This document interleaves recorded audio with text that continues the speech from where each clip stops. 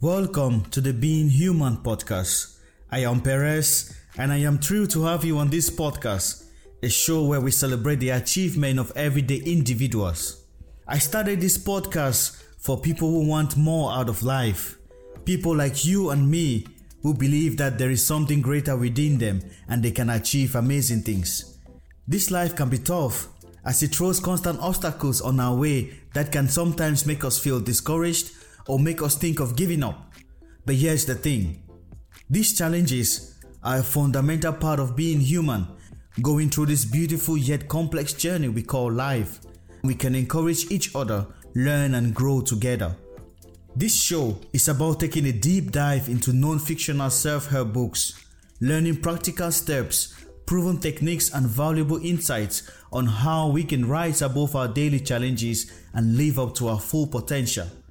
So, join me on this extraordinary journey of self-discovery and growth. We will overcome the challenges that lie ahead of us and unlock the true potential within us all. Welcome to another exciting episode. In this episode, we will explore how to make any new habit easy to do. We will talk about the phenomenon called automaticity, where your subconscious mind takes control, allowing you to execute behavior without consciously considering each individual step. We will also talk about the 3 principles you need to make any new habit very easy to do, which are the path of least resistance, redesigning your environment, and identifying decisive moments. Join me on this enlightening journey as we discover the strategies to make any new habit easy to do. From the power of automaticity to the principles of least resistance, environment redesign, and decisive moments, we will equip ourselves with the tools necessary to transform our lives. Let's dive in. A professor of photography entered his classroom full of students, and he told them he will divide the class into 2. One half he will evaluate them at the end of the semester based on quantity, meaning for you to get an A grade, you need to submit 100 photos. While the other half of the class will be evaluated based on quality, meaning to get an A grade, you need to present a near perfect photo. So at the end of the semester, both sides submitted their photos.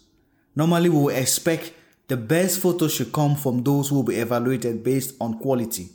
But it turns out the best photos came from those who were evaluated based on quantity, meaning those who submitted 100 photos. This is because those in the quality half were waiting for the right time and best conditions for a perfect photo, while those in the quantity half were taking photos every day and making little changes as they took the photos. Hence, their photos became better and better. I would say most of us belong to this quality group, where we wait for everything to be right before we make that change, or we want to do the right things at the right time and we end up not taking action or doing the things we have to do. You should ask yourself this question every time.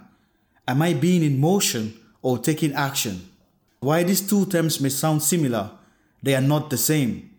Because motion is all about planning, strategizing, and learning. These are all good things because you require a level of planning and learning in everything you do. But motion alone doesn't produce results. Action, on the other hand, is the behavior that will produce results or outcomes. Like in business, talking about your business, writing a business proposal, creating a business website, getting all the right tools and equipment for your business are all motion.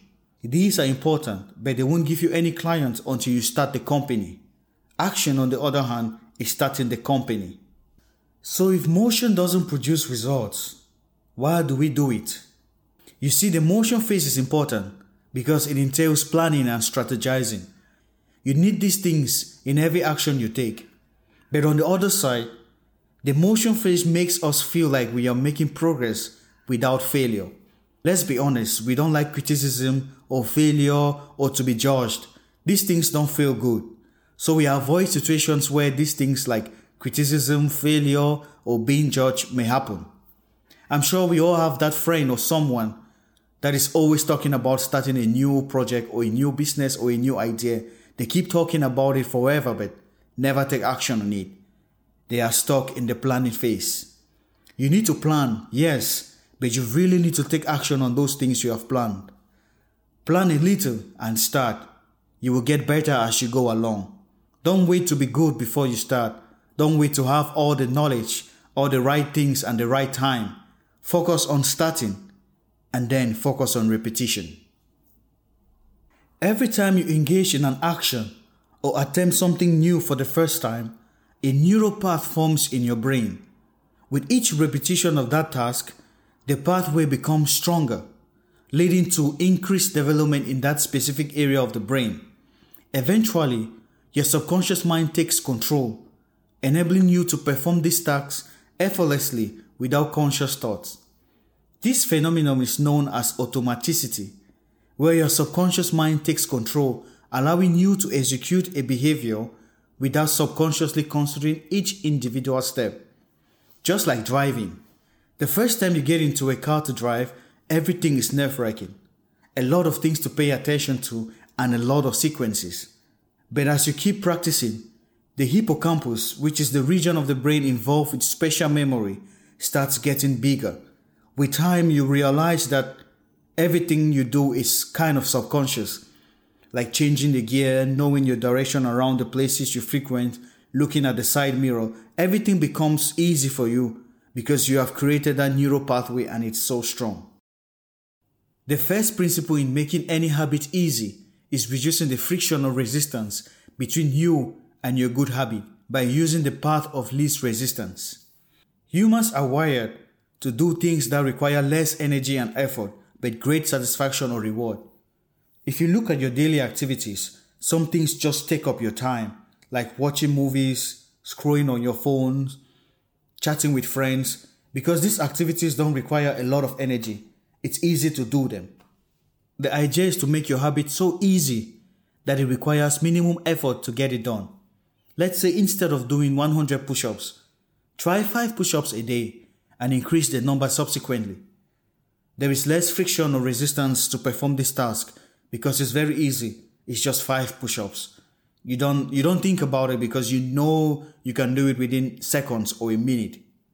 There are 3 things that stand between you and what you want to do: time, energy, and distance.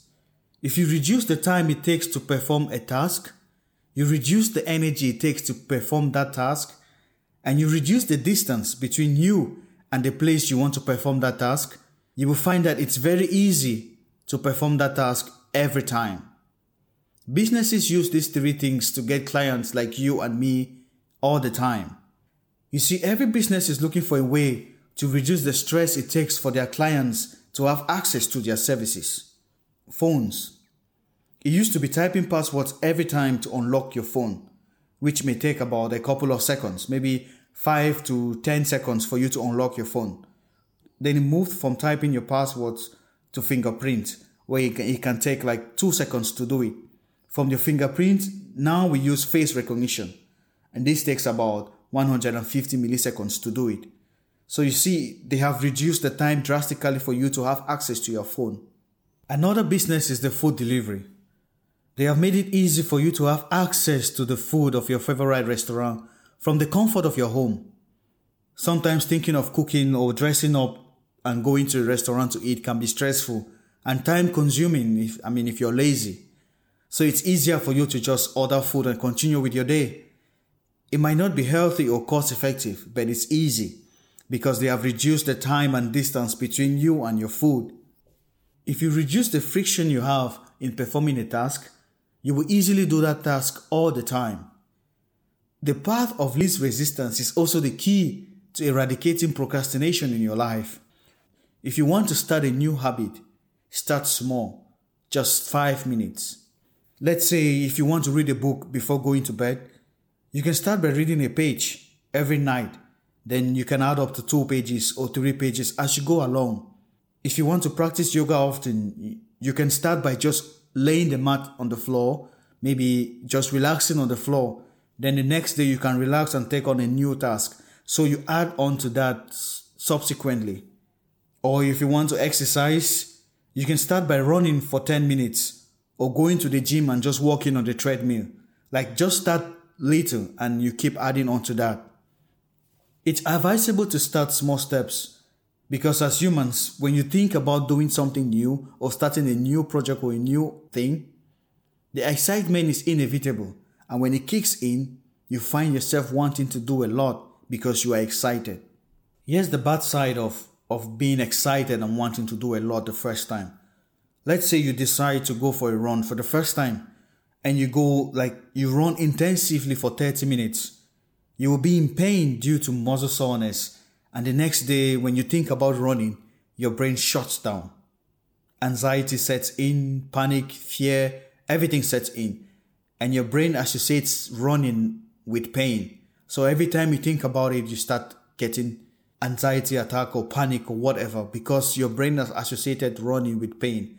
And before you know it, it's like 5-6 days, a week, you haven't been running, and that's how you just give up and it's done. You never want to think about running again. Same thing goes for like going to the gym. Like one thing that kills a lot of people when they go to the gym for the first time is they want to do everything the first time. They want to lift the heaviest weight the first time. They want to run on the treadmill. They want to do like everything the first time.